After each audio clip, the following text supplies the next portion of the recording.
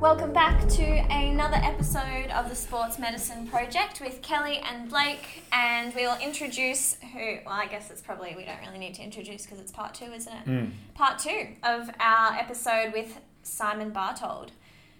Yeah, it was awesome. We got tons of really good feedback, and we've got heaps of videos going up on the Instagram of a couple of pearls of wisdom. That was incredible. Not often we get to speak with someone and hear consistently new information. It was good.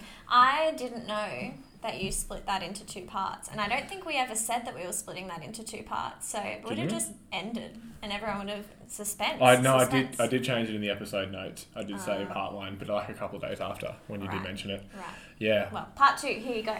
Yeah, so firstly, before we jump into part 2, we're going to have probably 10-15 minutes. We've got a couple of things to chat about. Obviously what we learnt, what annoyed us, and then a couple of things. We did the half marathon today, but just before we touch on that, I did want to mention anyone listening that's a clinician, regardless of your profession, please head over to Facebook and look up the Future Health Network.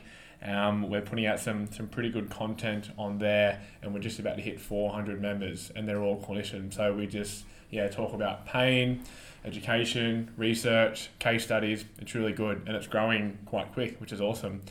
Also, remember to give us a 5-star rating on Spotify. Only if you enjoy the content. If you hate us, give us a 1-star, and on Apple Podcasts as well. I think we're starting to see a bit of a trend, more people listening on Apple than Spotify. I like Apple better. I don't know why. I think it's because it's like where I first started listening to podcasts. So OG. Just all of my podcasts are on Apple. So then I get confused when I listen to something on Spotify because then it's not in my Apple podcast and I need to find where it is. Yeah, and you get up to different spots.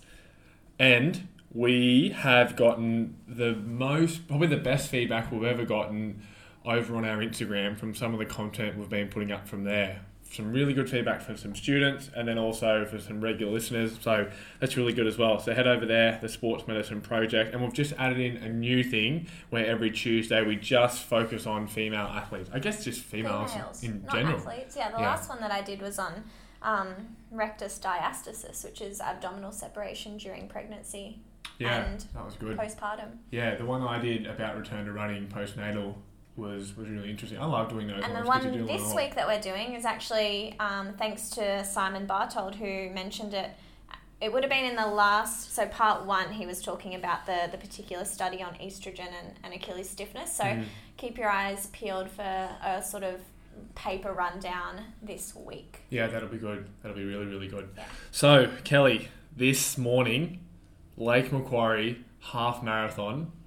A week ago you were racing, and then you were pacing, and then you would change your pacing 2 minutes before. So you've had a bit of a whirlwind. Yeah. Run me through it. That's your first time pacing. So we signed up for Lake Macquarie half not that long ago, but then I also wanted to do Blackmore's half marathon, and that's in for 2 or 3 weeks, and I didn't want to race both of them. So one of them I was going to race and one of them I was going to do.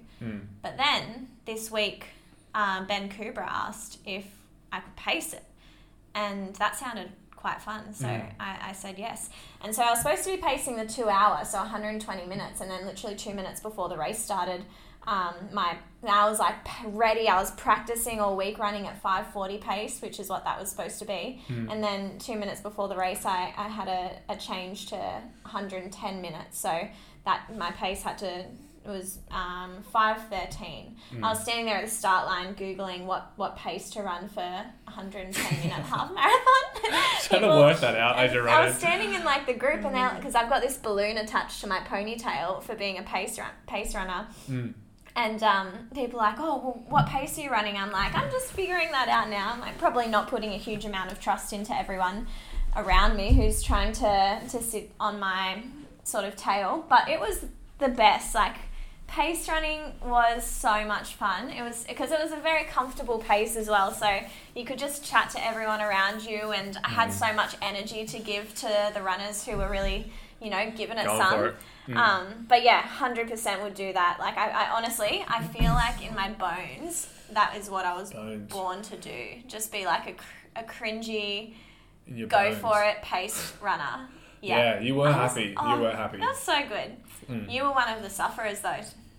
Yeah, I was. I've got to admit, coming past you a couple of times, it did lift me up. Until the last couple of laps. I didn't see you on the very last lap, but I did pass you a couple of times. The one in the middle, I saw you and I tried to give you something, but I couldn't give anything. I thought, anything, I need all the efficiency. You gave me more than you usually do. It's like parkrun.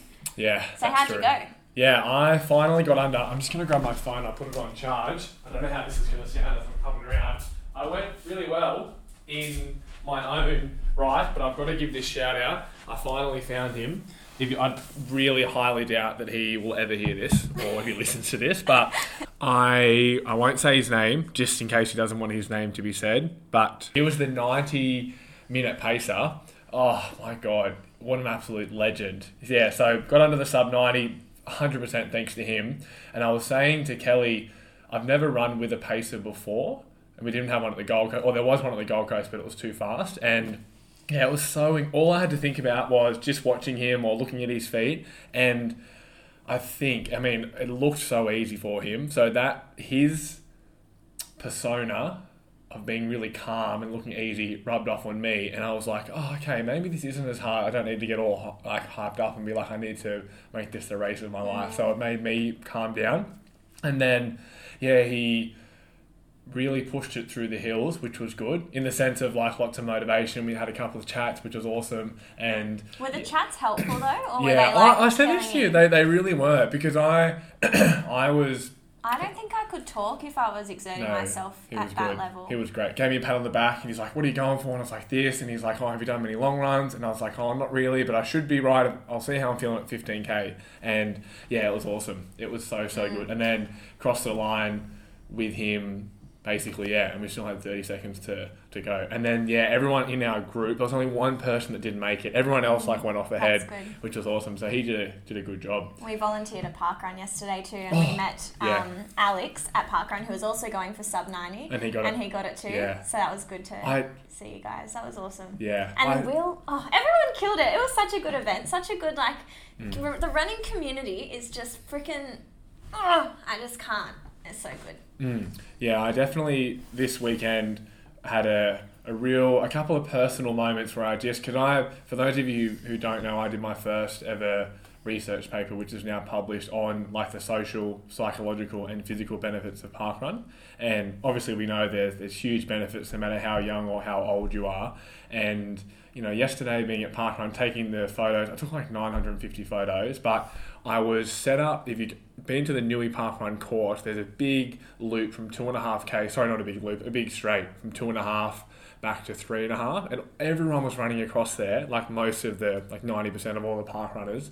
And I'm just thinking, everyone's at different levels, different ages, and everyone was just loving it. And then to do the half marathon, it was just a weekend where I was just so appreciative of just such good energy. Yeah, not the PBing and running well, but just, running can really be like this gateway to great physical health, psychological health. I need to find a better way to articulate it. It's funny, isn't it? Because we just went to lunch for Blake's uncle's 50th, and I was chatting to Blake's cousin's girlfriend. She's like, I just can't imagine getting up early on a Sunday and going for a run. And I was like, no, you don't understand. It's the best part of the week. Like, it is just so good, especially a race. It was so good. And it's relative. I guess everyone's got their sport or their thing, but it's just incredible to see people out there. Just kidding. And people with prams, like there was this lady, I took, I reckon 40 photos of her. She was the very last park runner, and she was like, I'm so sorry to keep you out here. And I was like, no, just keep going. You're doing incredible. Took all these photos, and she was driving. Yeah, holding hands. People with prams. Yeah, there's just something about running. It's incredible. Yeah. It really, really is. And I wonder, and I know Michael Nishke, which probably a good time to bring up. Michael's coming on the podcast this Saturday, which will be awesome. So we'll put out some feelers for some listener questions. But I know that I've seen him recommend a few times that parkrun should be like written into the guidelines of physical activity by the government for Australia. It should be prescribed by doctors, I reckon. Like doctors should prescribe it to patients like they do medication and say, come back and see me in 2 months and show me that your time has improved. Oh, maybe not. That's a bit tough. Come back and see me when you're under sub 20. Show that you're putting in an effort. Or that you went. Just that you went. That's probably fair enough. if you're not improving. Yeah, that'd be good. That would be good. But why can't they? If they have the power to prescribe medication, why don't they have the power to prescribe exercise? Yeah, I think just a lack of knowledge. I mean, some GPs are great and they've got a good understanding because they're, immersed in that, I guess, the physical activity world, but others not so much. And it's hard for them, and I'm not defending all GPs, but I do know that they have to know so much about all this different stuff. I think GPs, I agree. I think they're great. My GP is amazing. I love my GP. I would hug her. She's the best. Yeah, it's good. GPs are good. And finding a good GP is great. But they also, if you're not, I don't want to say if you're not dying, but they're not trying to get you to, I guess. They're trying to save your life. Yeah, and if it's like, great, the infection's gone, awesome. Let's not try and work on getting it or trying to prevent it. But again, that's just, I guess, probably our bias, because we hear some horror stories from patients. It's probably only a small subset like most health professionals. But, people talk about the things they don't like. Yeah, that's more true. than the things they do like. Yeah. Now, I also, thankfully, thank you to Louise, Sophie, and somebody else that put me, not in contact, but just helped me find the sub 90. I don't know what I want to call Your idol. it. Yeah, he changed my life with this race. Those last couple of kilometres were hell, but yeah, definitely got me through. That's awesome. I really hope that I can one day pace, not sub 90, one day pace and just try and give that back. But anyway, there's one thing I did want to mention as well. There is this guy talking about just how good running is. There was this guy in the race, and I only saw him once. I saw him at the turnaround, and I've seen him runs with the Flyers. I've seen him once at where were we on the weekend prior? Fingal Bay. Yeah. He's an older guy. He wears a pair of blue Alpha Flyers. He was absolutely pumping. Who you're talking about. He was running so quick. I thought he was going to take off. This guy was unreal. And that, again, just all these... All the Flyers are so quick. Yeah, they are incredible. Quick. Just seeing so many people... I mean, it's obviously all relative, but seeing someone, run to what their... not their max heart rate, but just running to what's hard for them, and then just enduring that pain. It's just incredible. That's the other aspect. Like Ingrid? Oh my goodness, she is amazing. Incredible. Absolutely incredible. It's really motivating. Yeah, really so motivating. Yeah, it was good. It was really good. Now, what did you learn this week? Oh, yeah. So, what did I learn this week? I probably should have changed it because it's about a runner, but I did post this on the Instagram as a story. I had a runner who was doing the Sunshine Coast half, and he had been suffering with an injury, still able to move and run and do everything like that. It wasn't debilitating, but we were saying, and my recommendation wasn't to stop running and not do the race. I wasn't worried that it would tear or rupture or anything like that, but we just talked about it's likely that it'll probably be sore during the race, and you might be sore for a couple of days after, and it really might put a dent in the rehab, which is normal because you want to do what you want to do and what you love. But yeah, he did the race and said the race was great and pulled up pretty much okay. So what was wrong with him? Injury, perineal tendinopathy. I think we've talked about this person. No, different person. Oh. It just reinforced to me how resilient and strong the body is. I mean, and tapering makes such a big difference. Yeah, and rehab and tape, and we give an orthotic with a little wedge to unload the perineal, and wearing that not when we're running, all that kind of thing. But again, that's small, low-hanging fruit. The body is incredibly resilient. Mm-hmm. What annoyed me was I saw an influencer, I'm not going to say who it was, on Instagram posting about exercise and how it reduces a number of diseases, which is great. It was like, if you do this much, it's shown to reduce risk by 60%. Awesome statistic, great to get people moving. It's like, you know what, I'm going to check out these studies because I actually check out the study because I see people post this a lot. Depends what the disease is. Yeah, I can't remember what the disease was, but jumped on, picked up the study. It was in males aged between 20 and 30. And the recommendation had been made for the general population. So just issues with that. I mean, it's not wrong posting the paper, but just make note this was done in this population, and it's different for 40-year-old women, 20-year-old women, 60-year-old men. Like, it's so different. And then what does that population do? Were they firefighters? Were they military? Was it just gen pop? So that kind of annoyed me. And there was nothing in there. I had a similar thing this week, actually. We were doing our article review on Tuesday, and it was the article that I'm going to post on social media next week, the one that Simon was talking about in part 1 about the Achilles tendon stiffness. And we were talking about how resistance training and loading programs increase tendon stiffness, and Dave was rattling off these articles to read through about that. And so I went up and looked them up. There was 3 of them. They were all by the same author, and every single article was a group of 20, probably 20-year-old athletic males. Every single one. I'm like, well, how applicable even is this to females? Because now we know that estrogen has such a powerful effect on tendon stiffness. So what's resistance training plus a female athlete going to do to their tendon stiffness? Like, is that even the same thing? I don't know. So how much can we actually even draw from that? Completely agree. Agree. A lot of the running research too is done in, yes, there's males and females, but it's like 80-20 split. You know, it's highly concentrated with males. But anyway, what annoyed you? What did you learn this week? The thing that annoyed me this week was, it was just a little reflection point that I was having, but I get where it comes from, but it's still, I think there's an issue with it, that I really feel like work cover patients are treated differently by all professionals that are involved in their care, or all providers that are involved in their care. Unethically? Or no, just differently. Like, it's just not the same as you would treat a private paying patient, or just the processes are all very tricky, and work cover sucks, and I don't know. It was just like, I had a patient this week who had, while he was at work, he had like a wall fall on him, and he hurt his knee, and it was really big and swollen, and he didn't know how he hurt it because he just got crushed basically. And he went to the hospital, and just the management of it, because it was through work cover, was not how you would expect it to be managed if it was just someone who walked in off the street.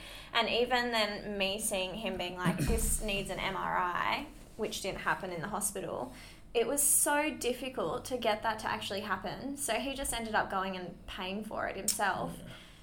Good on him for doing that. And it's hard. And he ruptured his ACL. Yeah. And it was just like, you know, he's just a guy that hurt himself at work, trying to get better. And it's just these processes that just... hierarchy and...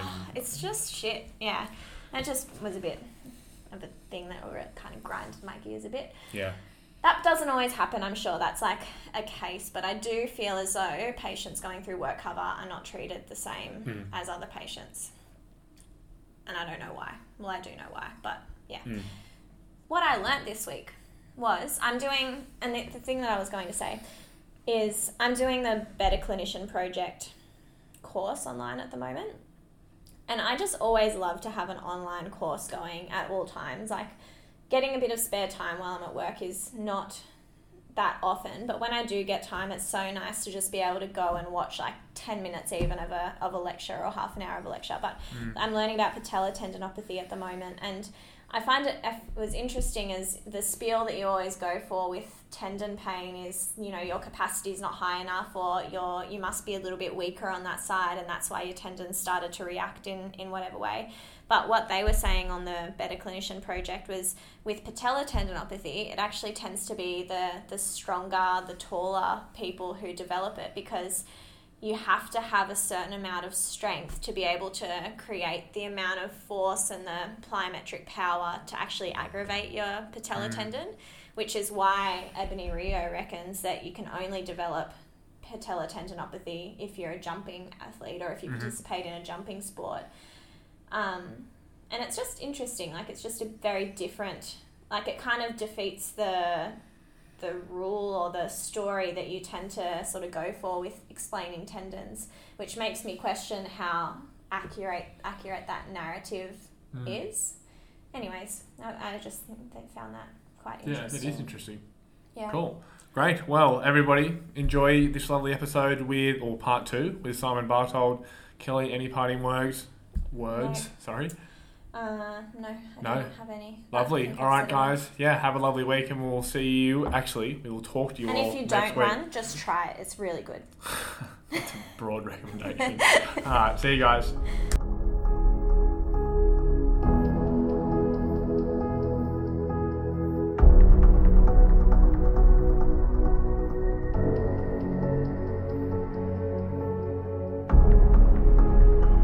So obviously you need to think about when you run up a hill, you're obviously much more on your forefoot, and when you run down a hill, you're more on your heel. So it's probably much more important to try to think about what shoe is going to recognise those loads, and especially if you're thinking about doing some trail running, that becomes super important because there are a lot of different things to consider in trail running, which is completely different to road running. It's as different as Nordic skiing to alpine skiing. They're very different. On that topic, I had a patient recently, and he is sponsored by Salomon, and he got a pair of shoes. I'm pretty sure they come out in the next couple of weeks, and Salomon now have a carbon-plated trail shoe. I would love to hear your thoughts. How do you think that's going to work? Like, you think it'll be as beneficial as the road, as or what we have seen them on the road? Yeah, I think it will. I mean, carbon plates are super interesting. So it's going to get back to exactly what they're hoping to achieve with the carbon fiber plate. So for me, the carbon plate does a few things. For a start, it gives some real integrity to the shoe. So with these shoes, you're dealing with a shoe that's on, probably a stack of 40 and 35, maybe. That's typically what Nike are, or 34. So you've got 40 mil of foam underneath your heel, which is inherently unstable. Okay. So what the carbon fiber plate does is it probably helps to hold all this together and provide a bit of stability. I do think that it probably assists with propulsive power, and we know that by looking at negative work at the first MPJ in the study, so it tells us that's what's going on. So I think that the carbon fiber plate will do that quite well. Now, with trail running, what happens is that you are often running across a fall line, so running across a mountain or up a mountain or down a mountain, or striking a rock or jumping over a log. You're doing all these sorts of different things. So a carbon fiber plate's function probably has to be far more multi-directional in its purpose than a road running shoe, so road running is a linear sport. You follow your nose. Trail running is not like that at all. So it gets back entirely to the design and the concept of the carbon plate and what they think it is going to do. But it's going to be much more than just a propulsive device. It's going to be more about how can you stabilize medial lateral forefoot movement. So looking more at the ground direction force vectors in all three directions rather than just one direction, which is typically what running does. That's interesting. I need to ask about these hyper shoes. It's driving me crazy. Oh, you have to wait for the next exciting episode of Bartold Clinical there, Kelly. Oh, nice. Sounds good. I'm about to blow the lid on it. Yeah, look, I do think we are seeing some very interesting things. I mean, I had a fantastic interview with Walter Hoogkammer, who was one of the guys who was very involved in the original Vaporfly 4% project. And when I interviewed him, I noticed that he was wearing a Puma shirt. And I said, mate, you're gonna get in a big trouble with Nike wearing that Puma shirt. And he said, I'm not working with Nike anymore. I'm working with Puma. And I've gone, oh, what's coming out? He said, you have to wait and see. And they've just released this shirt, and it's just completely out of left field. And it's so different. And Walter is just a guy who is incredibly smart and very innovative and has a background in a lot of different sports, not just running. So I think I think we've probably gone about as far as we can with the so-called super shoes. So for me, a super shoe has to have a lot of foam, it has to have a carbon fiber plate, and it has to have a rocker. That's the three definitions that underpin a super shoe. I think we're going to move on to different things with footwear and maybe not even needing a carbon fiber plate. There may be other ways of doing this. And I think it will be very much defined by the geometry of the shoe, in particular the midsole, and crazy things that you might be able to do either with the midsole or within the midsole that will, again, have really huge performance benefits for the athlete. So, is it as crazy as the Mizuno shoe? What's that, sorry? Is it as crazy as the Mizuno shoe? The Energy? That's sort of come out with the no heel, just the forefoot. Oh, that's pretty crazy. Yeah, I mean, Mizuno are doing some really interesting stuff, actually. The Puma one is equally as crazy, yeah. But I think we'll see stuff that is really pushing the boundaries of what we thought was possible. The designers are really frothing at the mouth. They've all got the bit of pretty teeth across many different companies. So they're all looking at this and thinking, how far can we push the envelope here? And so I do think we're going to see some really interesting stuff coming across. But I think we're going to see some interesting stuff in football as well. With the World Cup about to happen in Qatar, I think we're going to see some. I think we'll see some really crazy stuff going on in football in Qatar as well. So with the definition then of a hyper shoe, what does that mean to you? Like what does that entail? I haven't decided yet.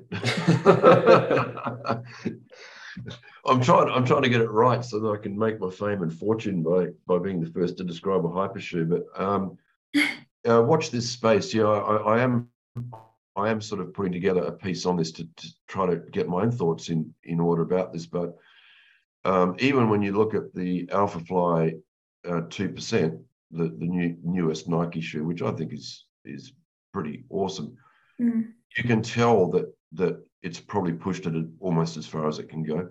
I think that those designs, the neck has well and truly been run, and I don't think they can take it much further.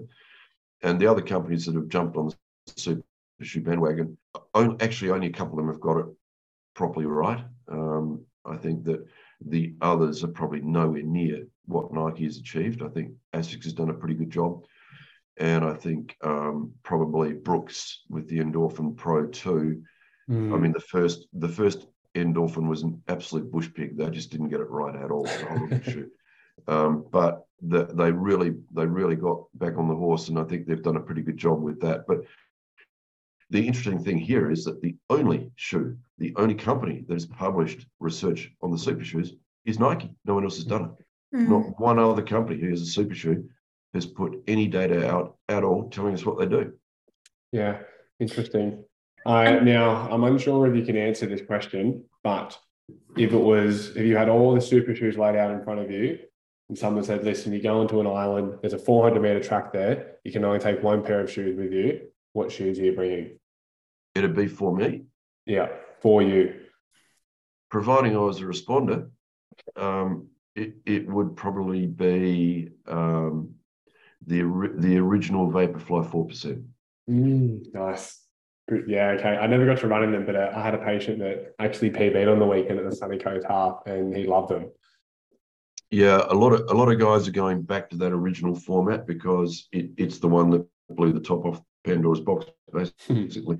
So it is probably the most revolutionary shoe of the last 50 years. It's that important. You mentioned that the carbon plate might not be necessary in the hyper shoe, and my understanding is that the carbon plate probably has less of an effect, and it's more to do with the foam in super shoes. Is that why that's the case, and that the carbon plate's more so to just keep it a little bit more durable? Is that accurate? Or well, there's a lot of secrets that we don't know. You know, it was interesting talking to Walter, who was so involved and was on the payroll with Nike. And he said they wouldn't tell him anything either. So he had to basically reverse engineer it all. So I think that we need to sort of think outside the box. So you need to think about what is coming and what's possible with the shoe. So I want you to think about, let's think about Kevlar. So you know what Kevlar is. They put it in a bulletproof vest, right? And if you get a bullet fired at you, it'll protect you. So Kevlar is a cloth. It's a fabric. And it has a 0 Young's modulus. So it has no stretch at all. It won't stretch. So if you put a small piece of fabric material in a midsole that was completely decoupled and you're able to anchor it in the rear foot and beyond the metatarsal heads, what would happen, and so it would make an extremely flexible shoe. You'd be able to roll it up into a ball and throw it against the wall and it would bounce back. But what would happen is that as you progressed from contact to foot flat, is that Kevlar fabric would start to develop strain. It would start to resist that movement. So the shoe itself would actually start to stiffen all on its own, just because of Kevlar. Okay. And then as you moved into propulsion, that shoe would then start to become very, very rigid, just like a foot. So it's basically saying, what do you want a foot to do? You want it to be adaptable, and then as you come into propulsion, you want it to become more rigid.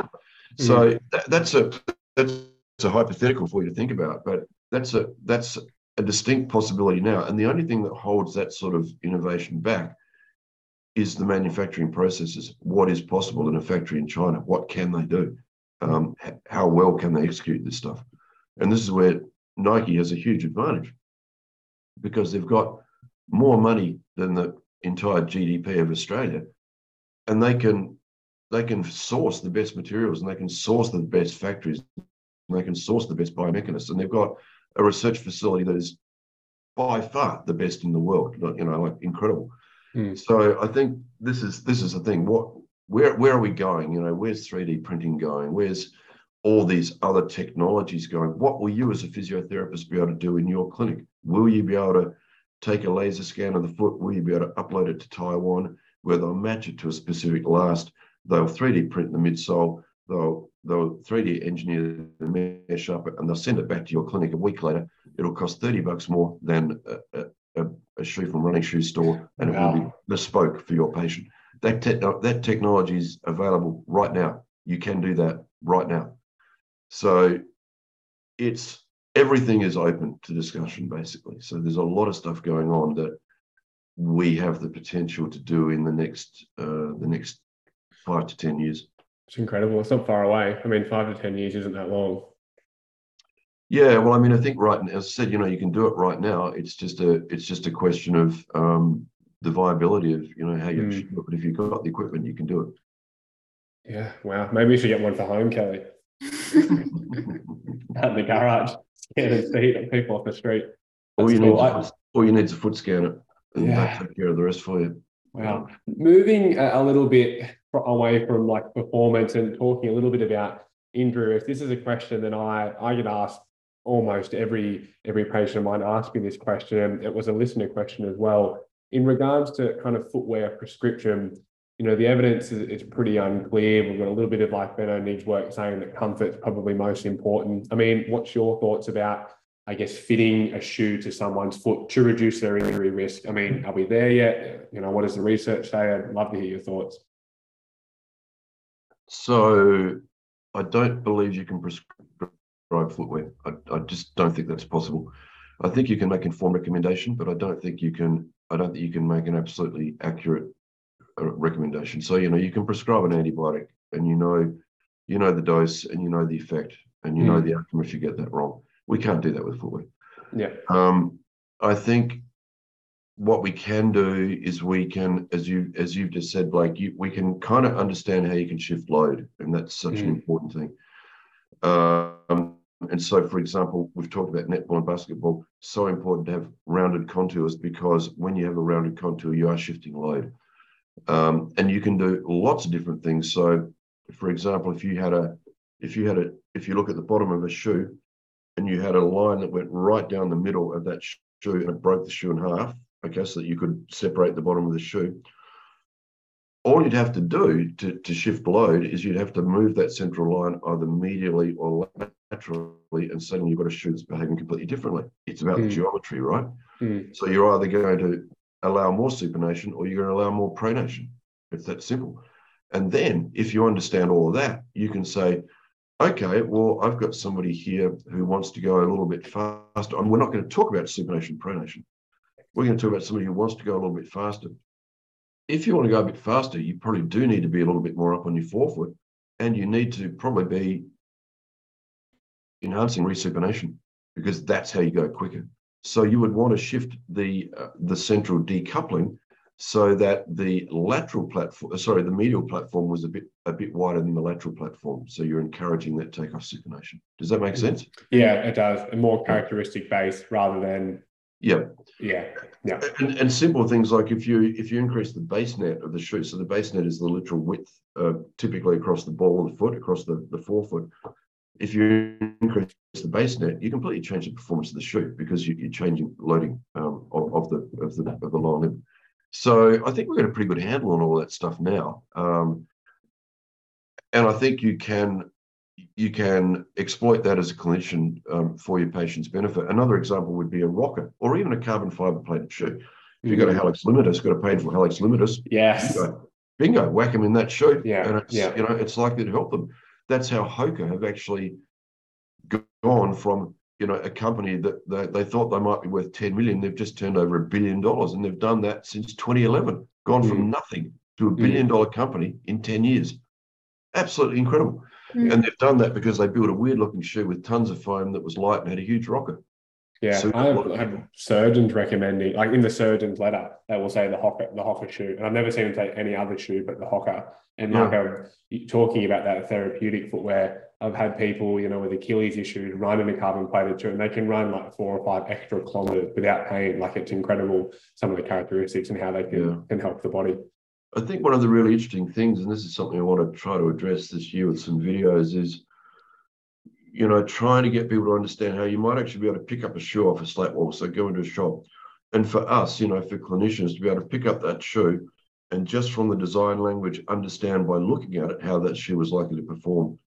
And I think that's something that we're probably not very good at, but it's actually not very complicated, that you can look at it and you can understand why the designers have done what they did and what they were hoping to achieve just by looking at the shoe.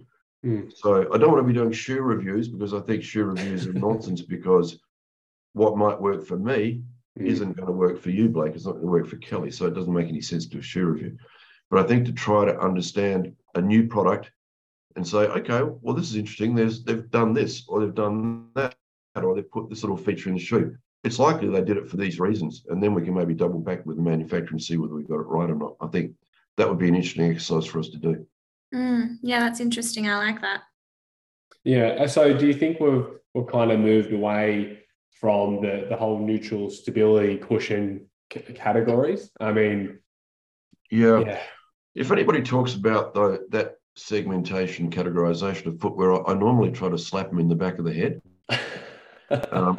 I usually miss, but that's my goal. So that stuff died some years ago. It doesn't make any sense at all to be talking about stability category or God help us motion control category or even cushioning, because we know that that cushioning is not about trying to reduce FZ1 or the vertical component of the ground reaction force, because it doesn't do that. It doesn't change the loading rate either. What it probably does do is it changes low and stiffness, which is very, very important. So once you understand that side of it, then you can start talking about cushioning. But to be putting a shoe on a slat wall and say, this is a cushioning shoe, it's going to stop you from getting hurt from the impact of shoes, is completely unfounded in the science. We know that's not what happens. Same with motion control. All the features of motion control shoe will do is make the shoe heavier. And unfortunately, we're always battling the laws of physics that say F equals ma. So if you increase the mass, then you're going to increase the force. So that's why weight is so super important for shoes. The lighter you can build it, the better it's going to be. Yeah. So is it stiffness that it reduces? Say a cushion shoe, and I'm just thinking of someone with like a compressive plantar heel pain going into a cushion shoe. If they did get some therapeutic benefit from that, is it more the stiffness that it's changing rather than the actual vertical ground reaction force? No, I think that's different. So if you're talking about pressure, so this is where we sometimes get into trouble when we look at all of the load parameters. So you can talk about force, you can talk about pressure, you can talk about vibration, you can talk about acceleration, you can talk about all these different things. And there's probably somewhere in the vicinity of 9 or 10 key, you can talk about joint moments. So all these key physical things that happen to us. So I think if you've got somebody who's got compressive plantar heel pain, then using a shoe that is highly cushioned is more about reducing the pressure in that area rather than having an effect through reducing the first impact peak or even the loading rate of that peak, because we know that's not going to happen. What we do know, like Ben O'Neill did these studies back in 1977, and he published a study saying if you go from a highly cushioned shoe to a dress shoe, something you'd buy at Myers, I can show you that your peak impact load will reduce. And everybody's gone, you're crazy. Of course that doesn't happen. And then he sat on it for a year and for 10 years, and all the industry is still going cushioning. And then he did another study looking at shore hardness of midsoles, and he showed exactly the same thing. Now, of course, what's happening there is that your brain is registering that you're on a harder or softer surface, and it's modulating lower limb stiffness as a result of that input signal. Right. Yeah. So it's very straightforward. So if you're on a softer midsole, then your lower limb will model as a stiffer spring. And if you're on a harder midsole, it'll model as a more compliant spring. Which is So that's what similar happens. to the difference between like trail running and road running as well, right? Yeah, it is. Yeah. Yeah. It's, and this is a thing that we've been so boxed in by these two great parameters over the last 40 years that have dominated running shoe design. So pronation control and cushioning, and neither of them really have any merit. So, it's like it's time to move on. So that's why segmentation or categorization, whatever you want to call it, is dead. If you go into a running shoe store and they've got their shoes displayed according to segments, my advice would be to back out and go to another store that doesn't do that, because it's not likely they're going to understand the product too well. Wow. So let me get this right. You're telling me that if I don't correct, or if I do correct pronation, I can reduce all injuries with a big motion control shoe, the Brooks Beast. I'm gonna plead the fifth on that one. The cons to doing a virtual podcast is you can't slap them over the back of the head from those kinds of comments, right? And nobody can throw anything at me, so I don't have to duck and leave. Yeah. I did want to ask, Kelly and I were having a conversation more so about how I probably own too many running shoes and how much running I actually do. And we were talking about the foam and the difference. So I weigh about 105 kilos and Kelly's probably around high 50s, I would say, maybe 58, 59. And we were talking about the foam and the shoes and how much or how quickly they would wear. Is there, and we were saying that obviously as you have a bigger foot and a bigger person, the shoe would have to be bigger, so there's more foam, so possibly it might last about the same.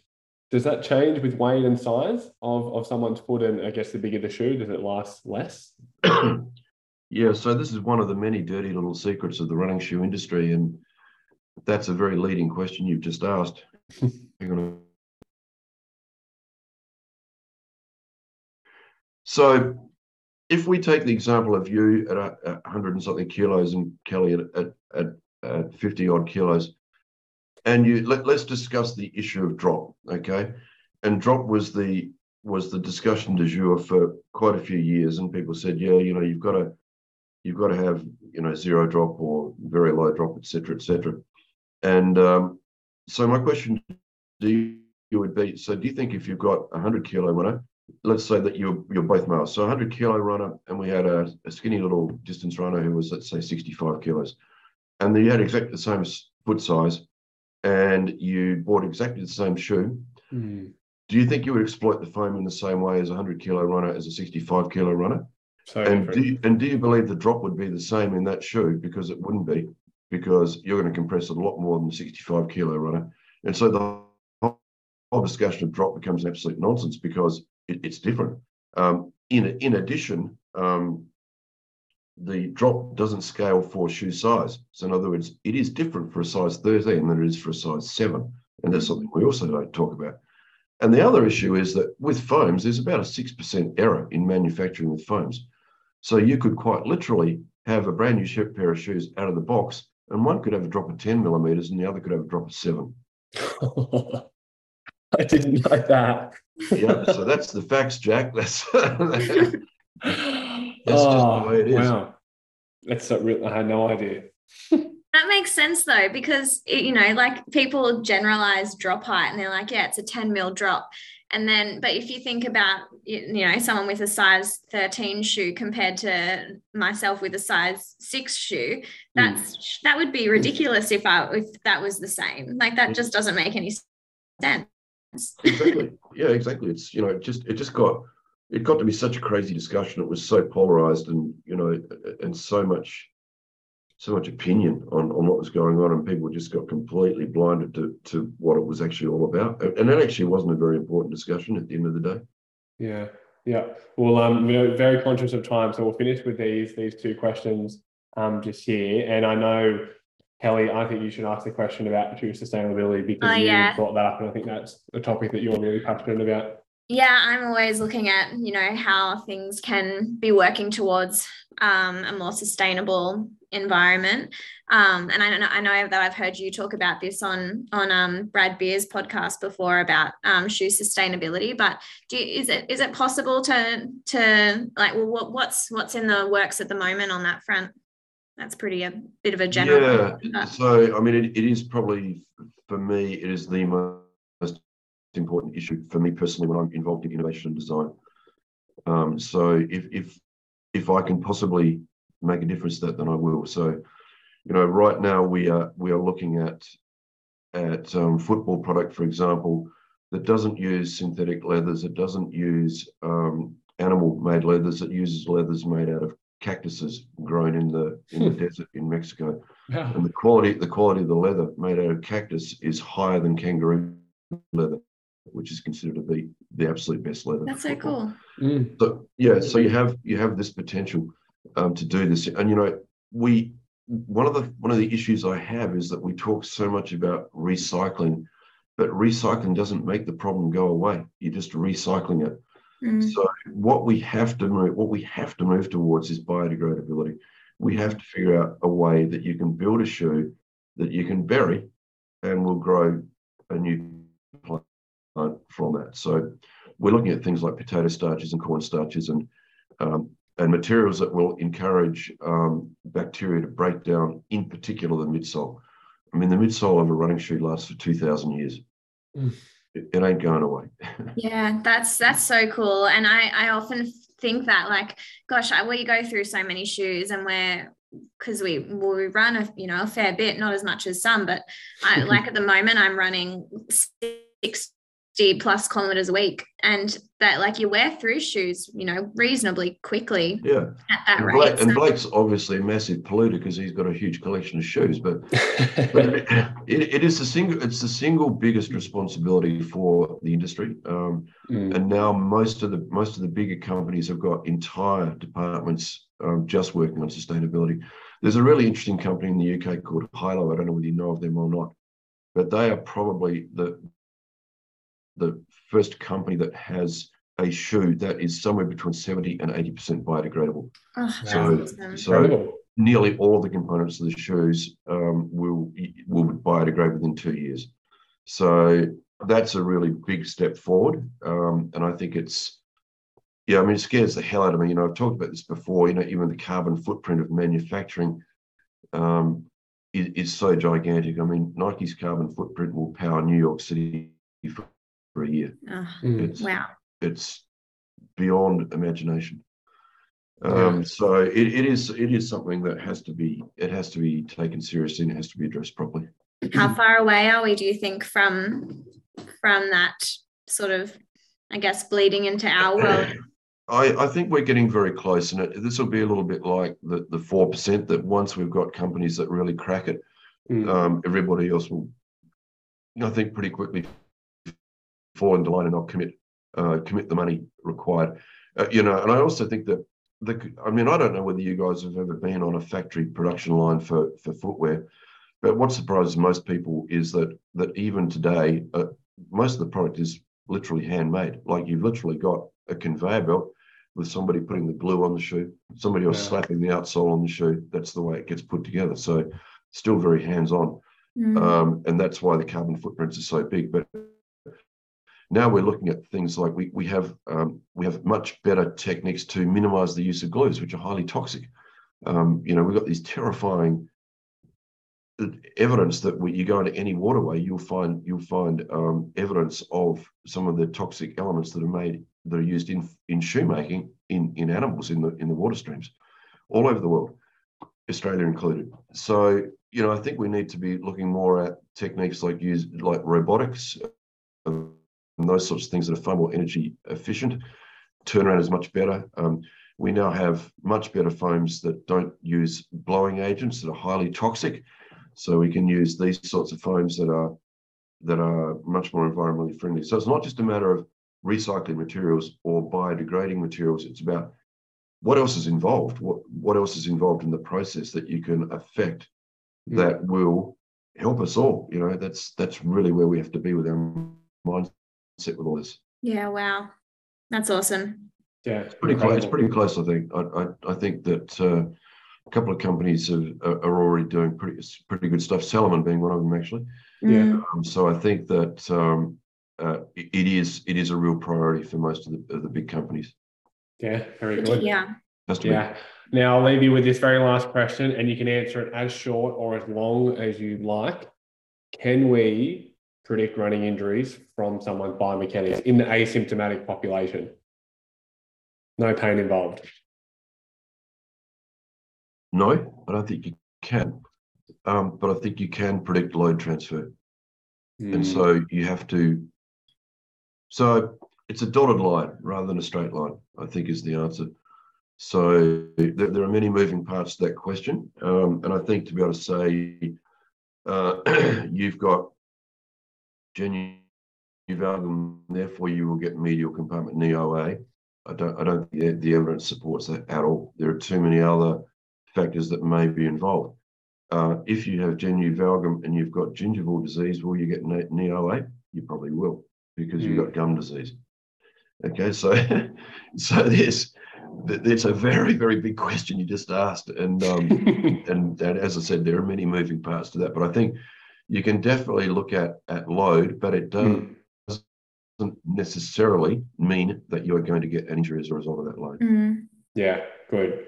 Yeah, good answer. That's something that we often probably say as well, I reckon.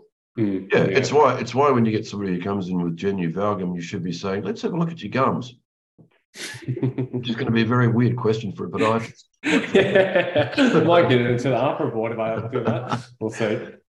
No, very good. Simon, thank you so much for coming on. This has been undoubtedly my favourite podcast that we've done so far. So I thank you very much for that. And I'm sure Kelly feels the same. But Kelly, any parting words before we say sayonara? No, that was awesome. Thank you so much for sharing your knowledge and sharing some time as well with us. That was great, and I'm sure the listeners are gonna love that.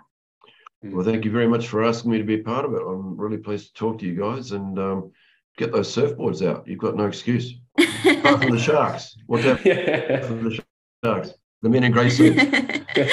All right, maybe. see you later, we'll Simon. see. Okay, guys. Take care. Thank you. See you later. Bye.